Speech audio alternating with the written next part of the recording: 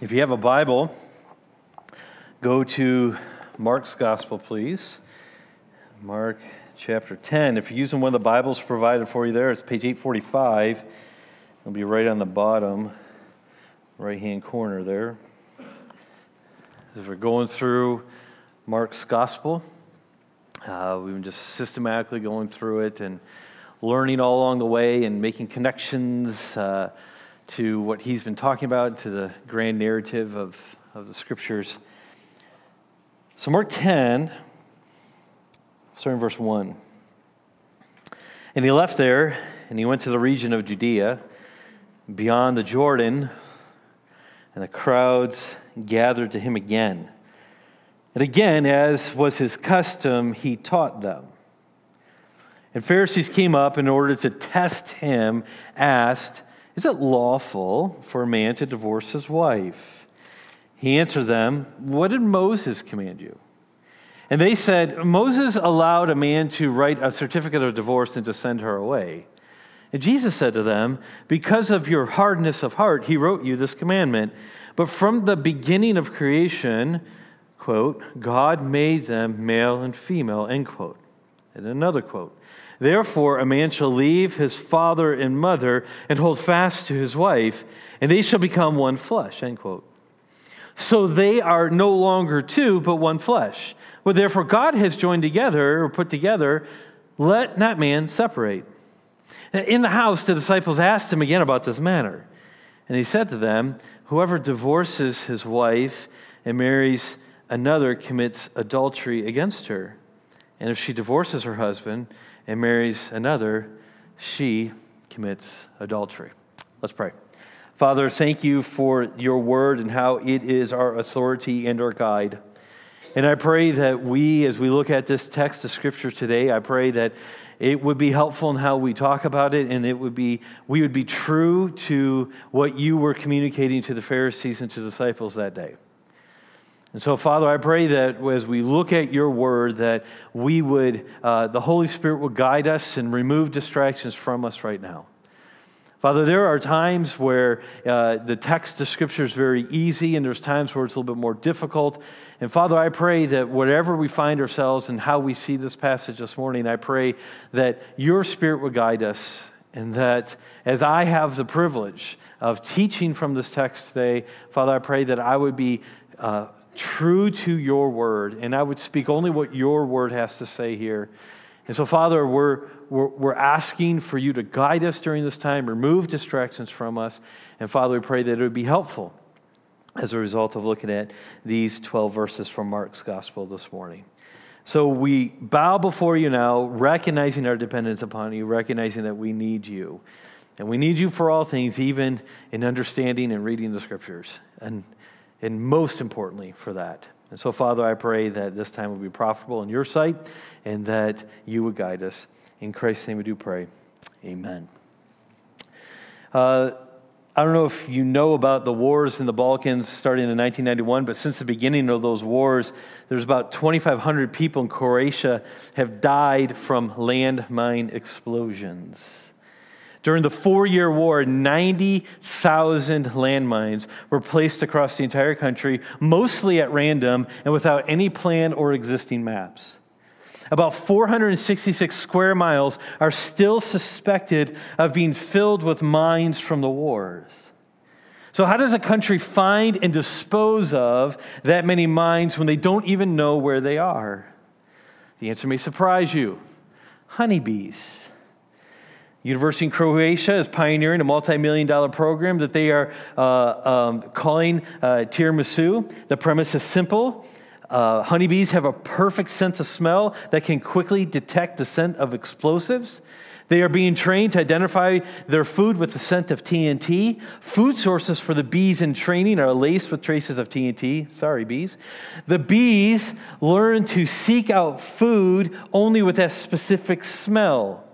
Release the bomb-sniffing bees in the area of the suspected minefield, and the bees go to the mines. There are several animals with the ability to smell and identify TNT, but dogs have been used for years, but dogs weigh enough to detonate the mines, and honeybees do not, and so they are the perfect bomb-proof sniffers.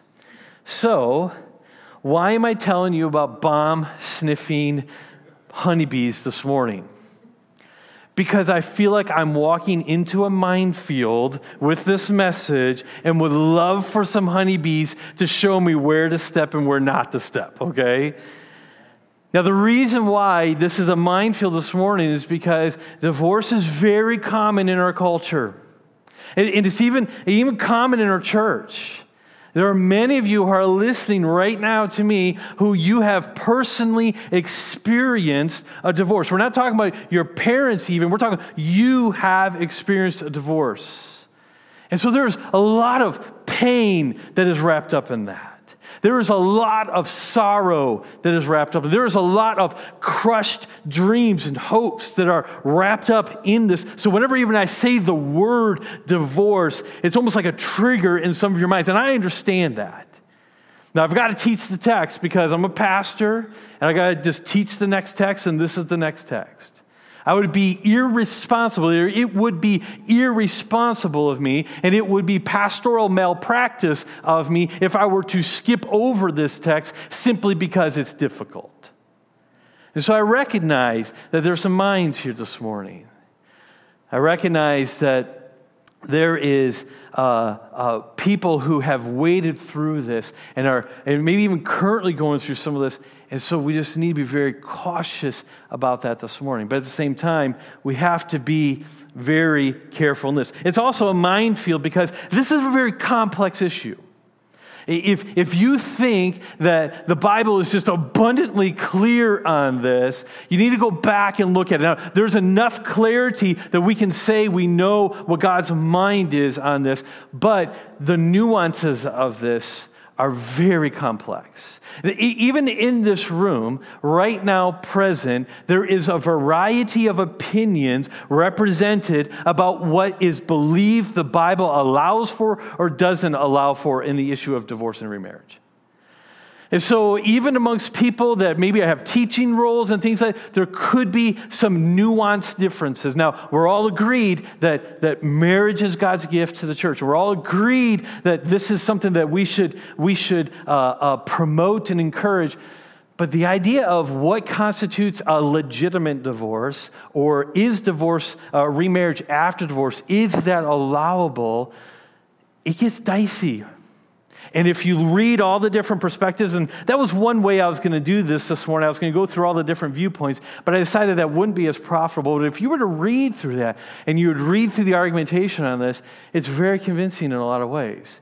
So what we're going to do today is we're not going to go down all those roads. What we're going to do is we're going to look at this text here, and we're going to draw from what I believe Jesus was teaching from this text. Now, I will go into some other texts to try to round out what I believe Jesus was teaching towards in this, but we're not going to be able to do a full treatment on a position, if you will, on every nuance of divorce and remarriage this morning. But let me give you the background of this, because that's going to set up for what I believe Jesus is doing in this text.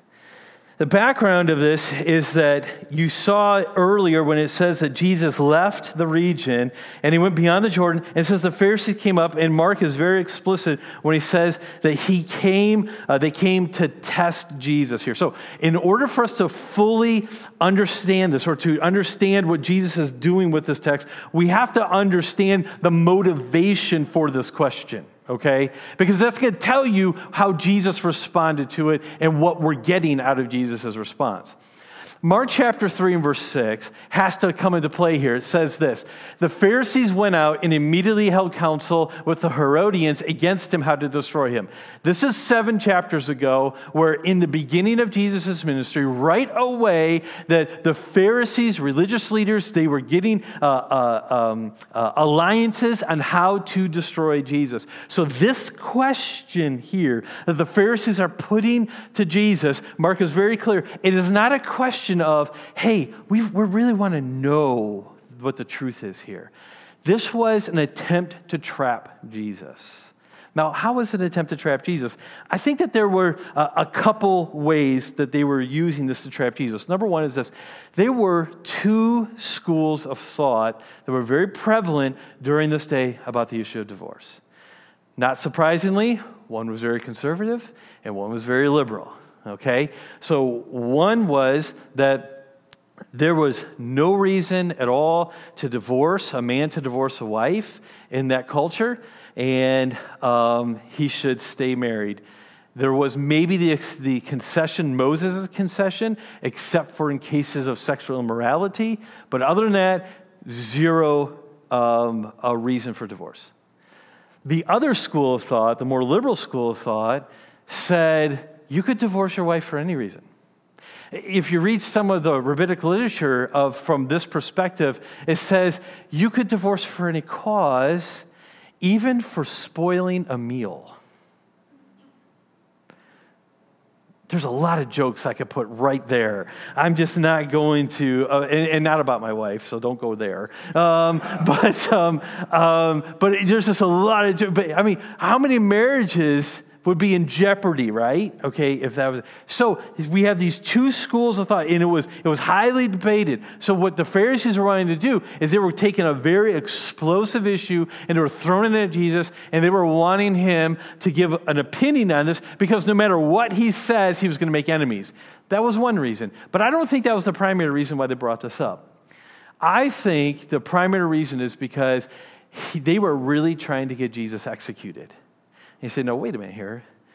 How could him, given his position on divorce, get him executed? Well, he had a cousin. Jesus had a cousin who lost his head because he gave a position on divorce. And the geographical marker in Mark chapter 10 and verse 1 puts Jesus back into Herod's jurisdiction. And so the Pharisees are coming in and they're saying, hey, Jesus, what do you think about this? Because you remember John the Baptist, the cousin of Jesus. Remember John the Baptist had told Herod and Herodias, he said, you guys cannot be married because she divorced her husband so that she could be with him. And he said, that is unlawful. You can't do this. And so that eventually is what caused John the Baptist to lose his head.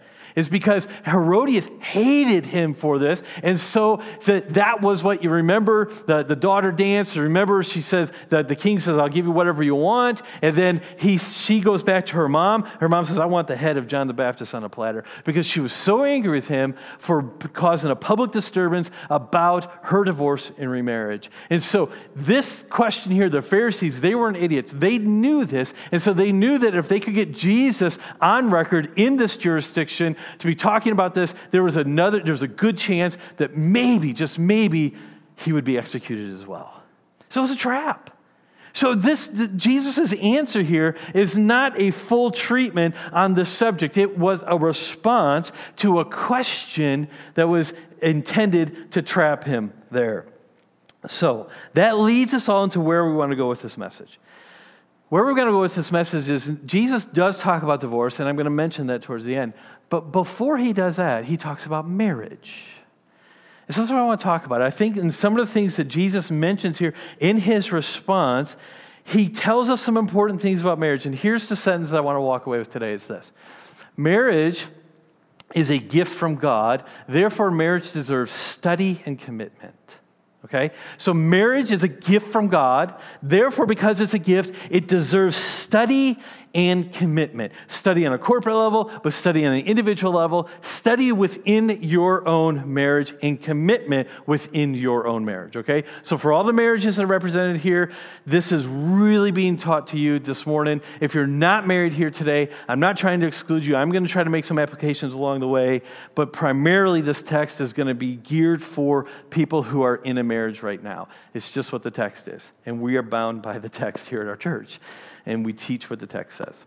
So let's go through this together. Marriage is a gift from God, therefore marriage deserves study and commitment. First of all, marriage deserves study.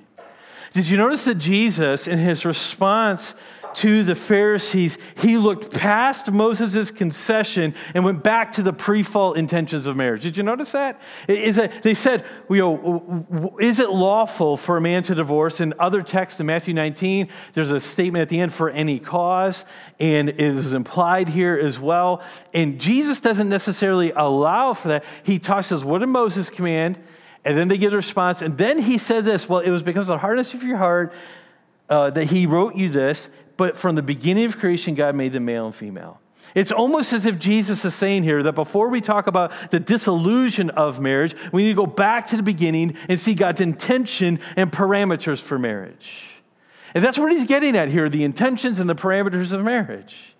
The parameters we see is a male and female. And so the parameters for marriage is one man and one woman.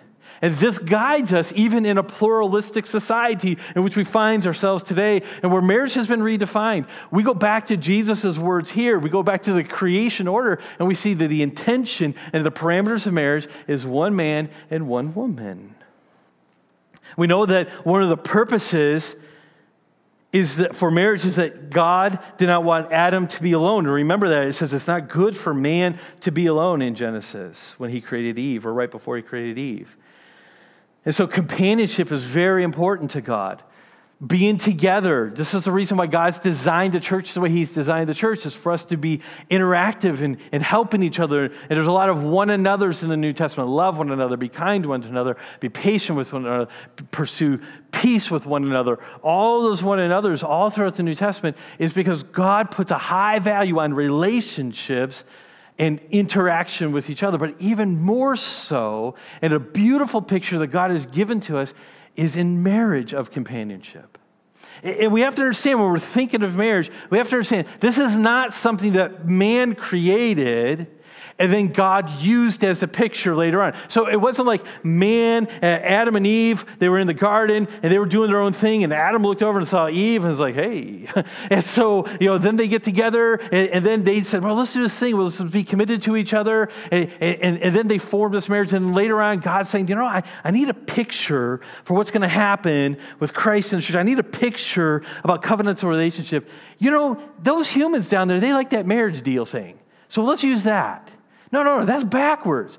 God created marriage to show us covenantal relationship. So we understand how he reacts and interacts with us. And so we see Christ and the relationship of Christ and the church. And so marriage is a gift from God that is for our companionship so that we're not lonely and so that we have the benefits of walking this life with someone else. But we cannot reduce the benefits of companionship to just simply having someone to hang around with.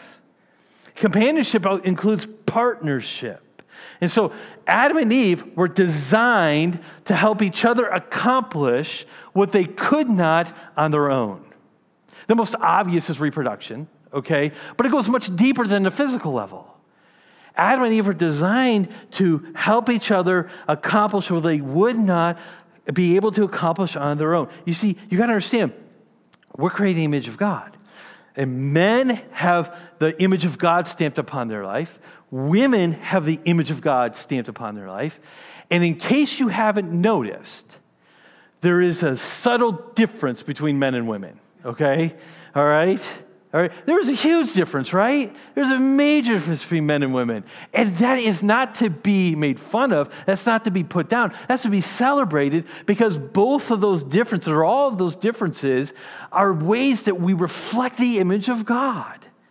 And God has given certain characteristics to men, generally speaking, certain characteristics to women, generally speaking, that will then reflect those image of God, that image of God, a complete picture of the image of God. So what we have here is we have something that God has given to us in marriage, this unity that God brings together of two individuals. He brings them together so that they can accomplish something they just could not accomplish on their own. And so we need to think of this as that marriages, they're really spiritual friendships for the journey to heaven. There was a wedding, I think it was my brother's wedding I did, and this is a point that I wanted to make over and over again to them, is that the marriage that they were forming that day, a couple years ago now, they were formalizing a spiritual friendship that should help them on the journey to heaven. Think about this for a second. You live with your spouse, and they see you, and you see them, and you see parts of their character that no one else sees. You see them when the facade is off. You see them when they're at the raw emotional point in their life. You see them in so many different ways. And in marriage, we have this opportunity, more so than any other relationship that is known to man. In marriage, we have the opportunity to show mercy. We have the opportunity to show grace and love and forgiveness and forbearance. We have the opportunity to live out the character of God more so than in any type of relationship here.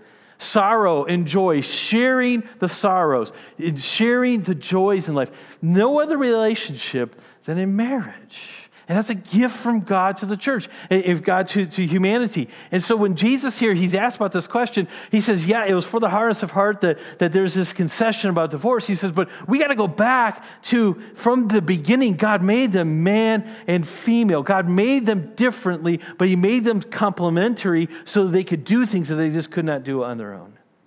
But I think another benefit of marriage is to show the joy of covenant keeping and the pain of covenant breaking. Now, how do I get this? If you go throughout all the Old Testament, particularly in the Old Testament, God uses marriage terminology to reference his relationship with Israel.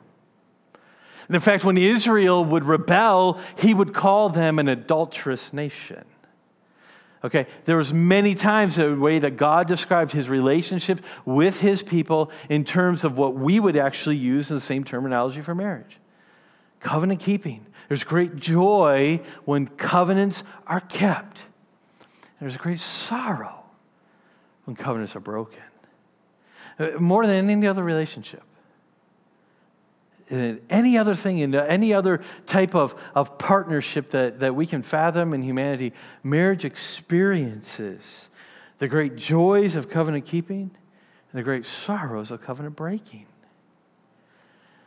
And that's a way that God has given this to us to understand this, a little bit of how he has been interacting with us. And that is as I said, marriage has always been a picture of how God relates to his people. In the Old Testament, and there's Hosea and his wife Gomer. This is a crazy story. If you were to go back to the Old Testament book, you would see that God was using this situation as a picture of how he was forbearing with the nation of Israel. Gomer was his wife, was Hosea's wife, and she kept leaving him. She kept going away and in immorality. And God said, you bring her back, accept her back, keep loving her, keep accepting her.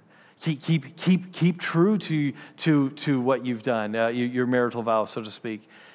And that was a picture that God was giving to us to show how God is faithful to us and God is faithful to his people, really, when they turn their back on him. Now, there is a time, and we know this, where we can turn our backs on God and that's final. And so that's not saying that God will always forgive and will always be forbearing with the people who turn their back on him. But it's showing how long-suffering God is. It's showing how patient God is. It's showing how he loves us when we're unlovable. And so he's using marriage to describe the relationship of him and his people. Moving to the New Testament, we find explicit reference to marriage and with the relationship of Christ and the church. Ephesians chapter 5, if you want to look that up later on. Ephesians 5 tells us about how God uses marriage as a picture of Christ and the church. And husbands, we are to take our cues from Christ and how Christ responds to the church. We are supposed to look at that, and that should be our example, man, of how we love our wives and how we care for our wives, okay? And so there is a beautiful example given that God has given through marriage here. God has always used marriage to talk about his relationship with his people. But here's the problem, is that we fail to appreciate what we do not understand. We often fail to appreciate what we do not understand. And so when it comes to marriage, if we're just reducing marriage to best friends hanging out, or if we're reducing marriage to, it just seemed to make sense, so it's the next step in our relationship, we're not going to fully appreciate what God has for our marriage. Because God has a relationship that is unlike any others planned for your marriage. But here's the deal. That's not a promise that it's going to be easy. That's not a promise that it's going to be always great and happy. There are times, and you all know this if you've been married for about 15 minutes. Okay, you know that there are times where the marriage is great, and there are times where it is a dogfight, if you will. Okay, we're two sinners. There's a book by Dave Harvey I recommend it to you. Marriage is called "When Sinners Say I Do." Yeah. I mean, you think about this, and I talk about this in premarital counseling that I do with people who are going to get married. I often will say, look, here's the deal. You have two neurotic, selfish, prideful people. Other than that, they're okay. So you have these two people, and then you're going to put them together, and God's going to say, I'm going to make them one flesh here. If that's not a recipe for disaster, I don't know what is. Right?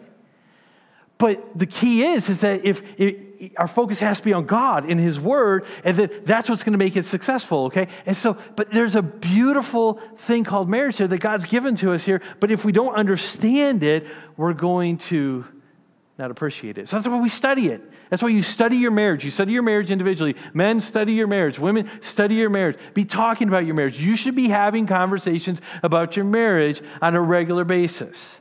Okay, now, I know when I just said that right now, several guys in this room just about had a heart attack.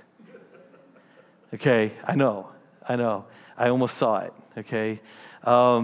Here's the deal. I know we don't like talking about relationships.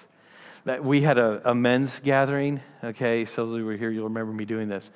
I said, we had a men's meeting, and we ate wings and all that stuff. I said, okay, here's the deal, guys. I said, we want to talk about friendships. We want to talk about, godly friendships tonight, and that was the theme that we're going to talk about. I said, so to do that, we all need to sit down in a circle. We need to hold hands, okay? All right? And we tell each other we love each other, and we talk about our feelings, okay? All right? Now, okay, some of you guys are laughing. Some of you ladies are laughing even more. I see it right now. And we all laughed in that moment because they all knew I wasn't serious. And if I was serious, there would have been an uprising and an exodus, okay? All right? Because that's not what guys enjoy doing, right? Okay, we get that, okay? And I get that.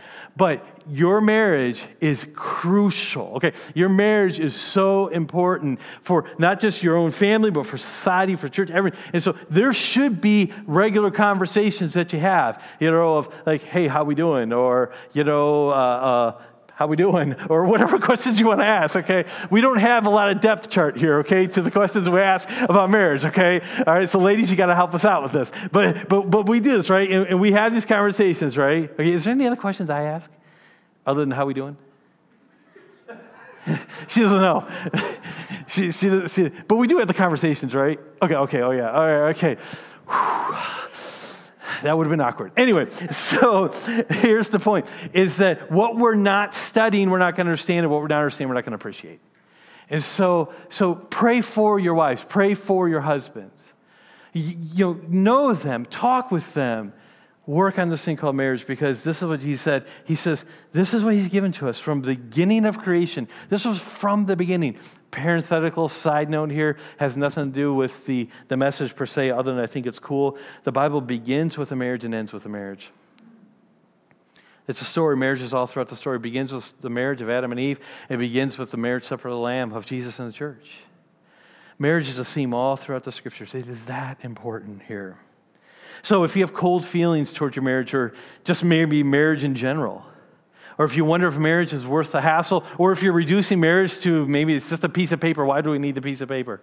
Then you really don't understand marriage, okay? Study it. So here's my application for this point before moving on, is before coming to your conclusions about divorce, go back to see what was the intention of marriage.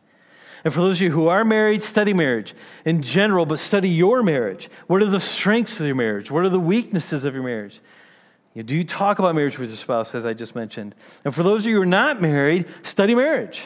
It will help you understand God's covenantal relationship with you. It will also help you pray for and minister to your friends who are married. So, marriage is important. It's a gift from God. Therefore, marriage deserves study. And secondly, it deserves commitment. It deserves commitment. Did you notice that it says in the text, leave father and mother and hold fast to his wife? That's the pattern. Children raise up and they leave mom and dad. And they form a new family. Now, this time is filled with many mixed emotions. I know when it was time for me to leave the house, and I left home a few years before I got married, probably 6 years or so before I got married, so that part was an easy transition. But just the forming of a new family, a new nucleus, you're trying to figure out parameters and things like that. I don't know what it's going to be like when my kids get married. I know that 2 years ago when my brother was getting married, I was standing at the platform, and people are starting to come down the aisle, and my daughter was the flower girl, and she started walking down the aisle, and I started to cry almost. And I thought my mind just fast-forwarded to 50 years when she was going to get married. And I just fast-forwarded, and I just thought to myself, oh, this is going to be here before I know it. And then I was like, okay, you got to get this thing together. This is not happening today, so you can put it aside and put that in a different box. Men can do that, which is good. And so put it into a different box. And then I was able to get on with the wedding, things like that. But I tell you, in that moment, there was a brief moment where I thought to myself, whew, this is going to be a change. This is going to be difficult. This is going to be hard, okay? It is difficult. There is some hardness, but it's also full of joy. Because I want my daughter to eventually get married. I do. I'm not going to stand in the way. I mean, if it's a decent guy. And I am the sole arbitrator of that. Okay? So, but the point is, I do want her to get married, right? But there's mixed emotions because that's a whole new family that's being established. That is deep relationships that are happening. That is something that God is bringing two people together and making them as one person. That's what marriage is. That's why it's so important that we marry intelligently and we marry the people who are going to help us on that spiritual journey to heaven, right? Because it is a one flesh thing. Don't think that if you get married, you're going to change the person after the marriage. That usually doesn't happen, okay? And so here's the thing. Now, you will influence each other, but if there's warning flags before the marriage, then don't do it. But here's the point. Once you're married, that's a new family, and it deserves commitment here. Leave father and mother. The commitment also seems, as I said, hold fast to each other and be one flesh, it says in the text. This means to be emotionally, intellectually attached to someone. It's conceived as of like gluing or attaching oneself to something else or someone else. It means to be faithfully devoted to, and there's joy associated with this word, hold fast. It's to become part of.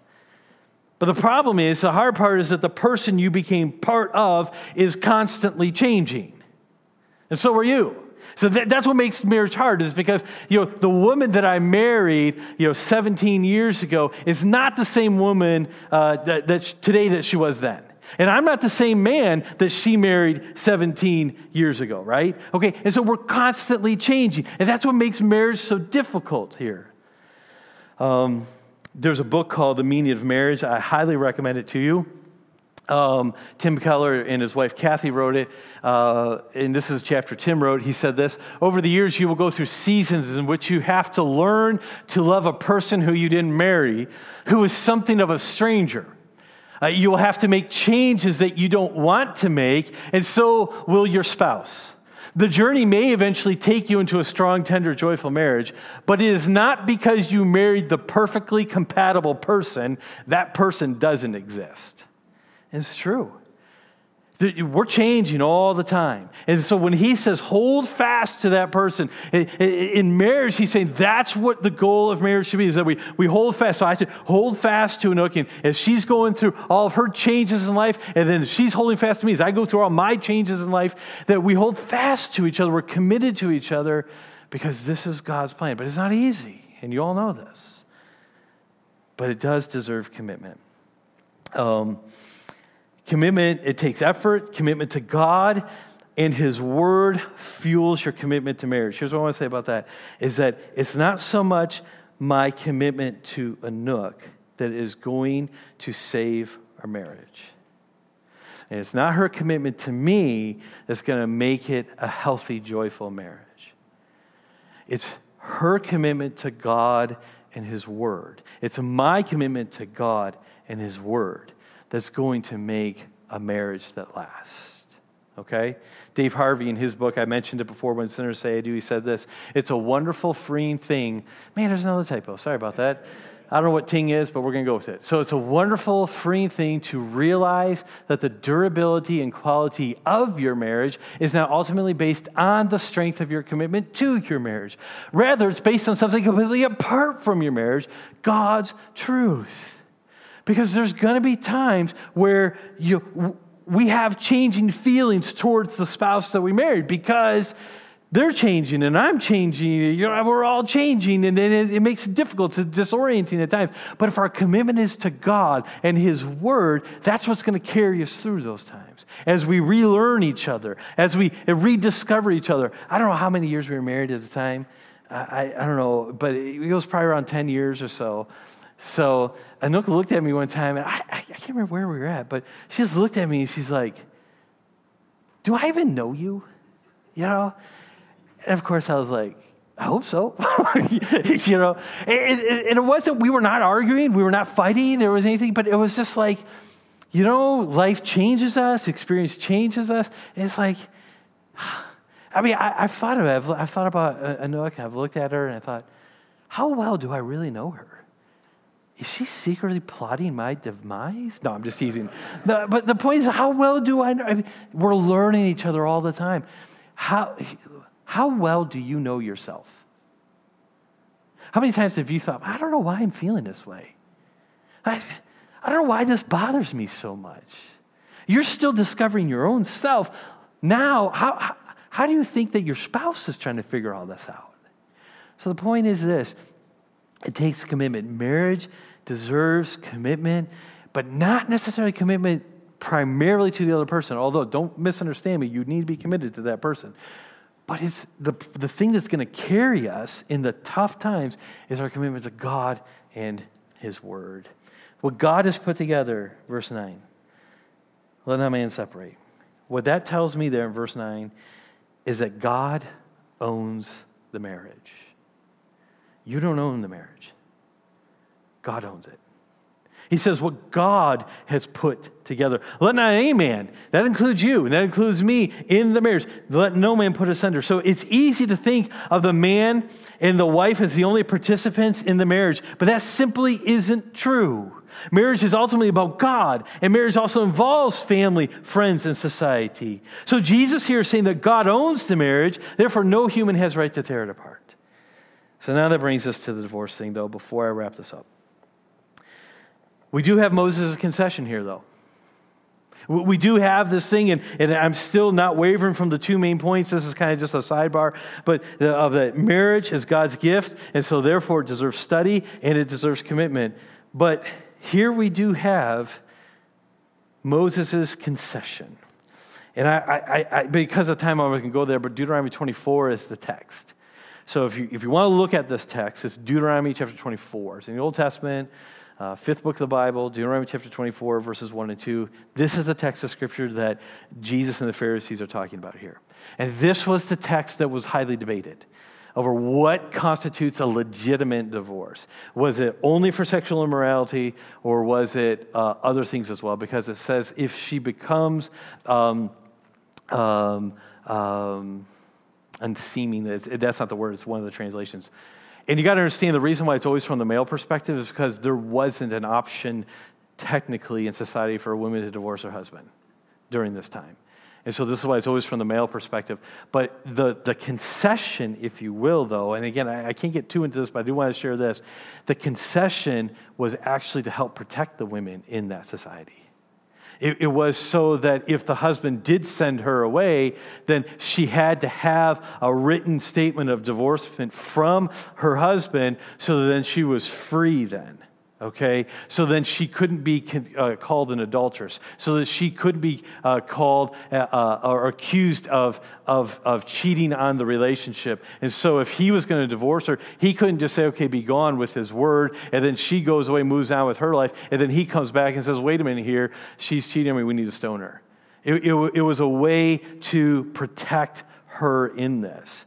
And there was a way of operating outside of the ideal of marriage because of the presence of sin. And so this is the point that we need to think about when we think about marriage or divorce, is that divorce is always a result of sin, but it is allowed in certain circumstances. It's always a result of sin. Now, I don't know who it was. Maybe it was on both parties. Maybe it was one party. But if there's not sin present, the marriage survives. But sin is there's always a presence of sin if there's a divorce that is breaking the marriage up. And so Jesus in Matthew 19 talks about sexual immorality. Paul expands upon Jesus' teaching in 1 Corinthians chapter 7 when he talks about abandonment, because the reason why Paul's expanding this, and he makes that clear in the text, again, I don't have time to turn there, but he says, now, I say this, not the Lord. And then he talks about the expansion of divorce. Now, the reason why he was saying it was not because his words were any less inspired or less authoritative. He was just trying to say, Jesus said this. Now, I'm pushing this out and expanding it because this issue we're dealing with wasn't even around in Jesus' day when he was talking about that. And that was a follower of Jesus who said that is married to an unbeliever, and the unbeliever says, I don't want to be married to you anymore because you're following Jesus. I'm going to divorce you. Paul says, let it go. The abandonment principle, let it go. And that person is no longer bound to that marriage. So what Paul is doing there is he's expanding Jesus' teaching on this because, again, Jesus' point was not to give a full treatment on divorce and remarriage. He was dealing with the heart of the Pharisees' question of going back to then show the priority of marriage. So divorce is always a result of sin, but it is allowed, and we can get into some of those conversations privately about that, but it is never something that we should take lightly. So if you're married, your spouse and your God deserve your commitment to that marriage. If you're married, your marriage needs constant work and effort. If you're married, God owns the marriage, not you. So as I bring this to a conclusion this morning, I conclude this way by saying, as I said before, marriage is a gift from God, therefore marriage deserves study and commitment. As I've also said, divorce is always a result of sin, therefore we grieve whenever there is a divorce. Divorce is allowed in certain circumstances, but is never commanded. And here's the point I want to make. I had to make this point. Divorce is not the unpardonable sin. So if you've gone through a divorce, and maybe it was an illegitimate divorce, maybe it was something that you should not have divorced. There was no grounds, biblically speaking, for divorce. And you've gone through it. God hates divorce. We grieve divorce. But it's not the unpardonable sin. And I say that because I know, remember, I'm dancing in a minefield this morning. And I'm fully aware of that. I say that because I never want people to walk away looking at a past sin and feeling like they're less worth in God's sight because of that. Because God will forgive. We have to have a repentant spirit. We have to acknowledge our sin. We have to confess it to the Lord. But the Bible says if we confess our sins, He is faithful and just to forgive us our sins and to cleanse us from all unrighteousness. Not every unrighteousness except for divorce. So it is not the unpardonable sin. Now I say that because I have, there's a personal connection for me with that. I'll share this and then we'll close.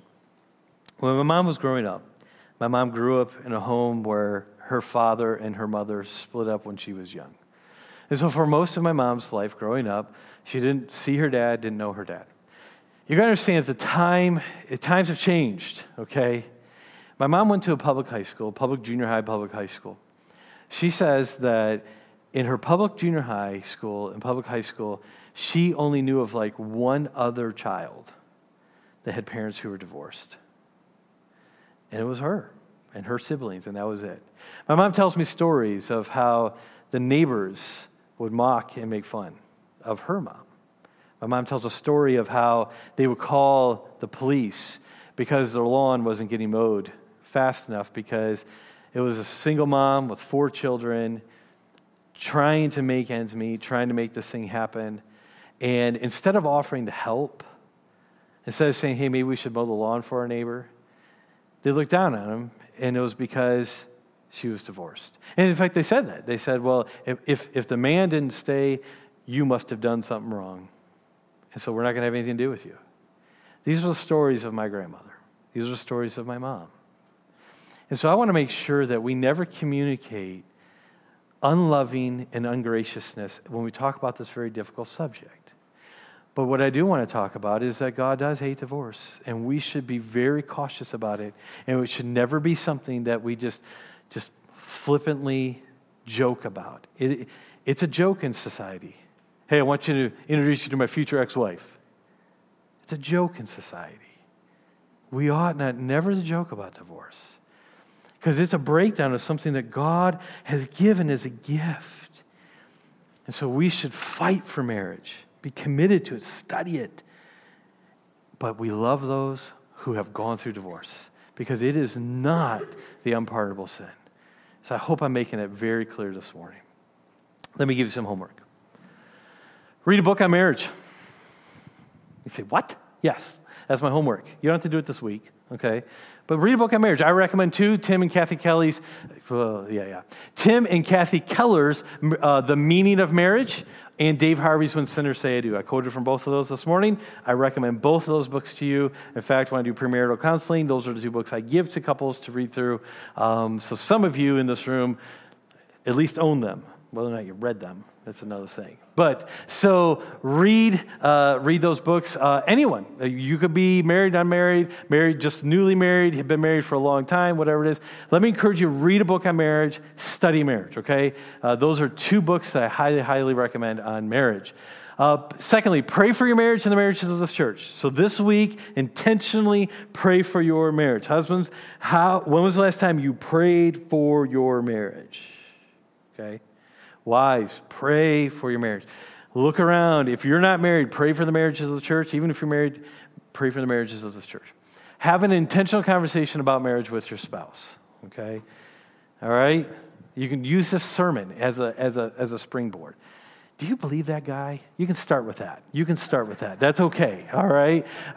You start with whatever you want to start with. But have an intentional conversation about marriage. Okay? Make me the bad guy. I don't care. But just talk about your marriage with your spouse sometime this week. Fair enough? All right, let's pray. Father, this was a difficult sermon at a lot of levels.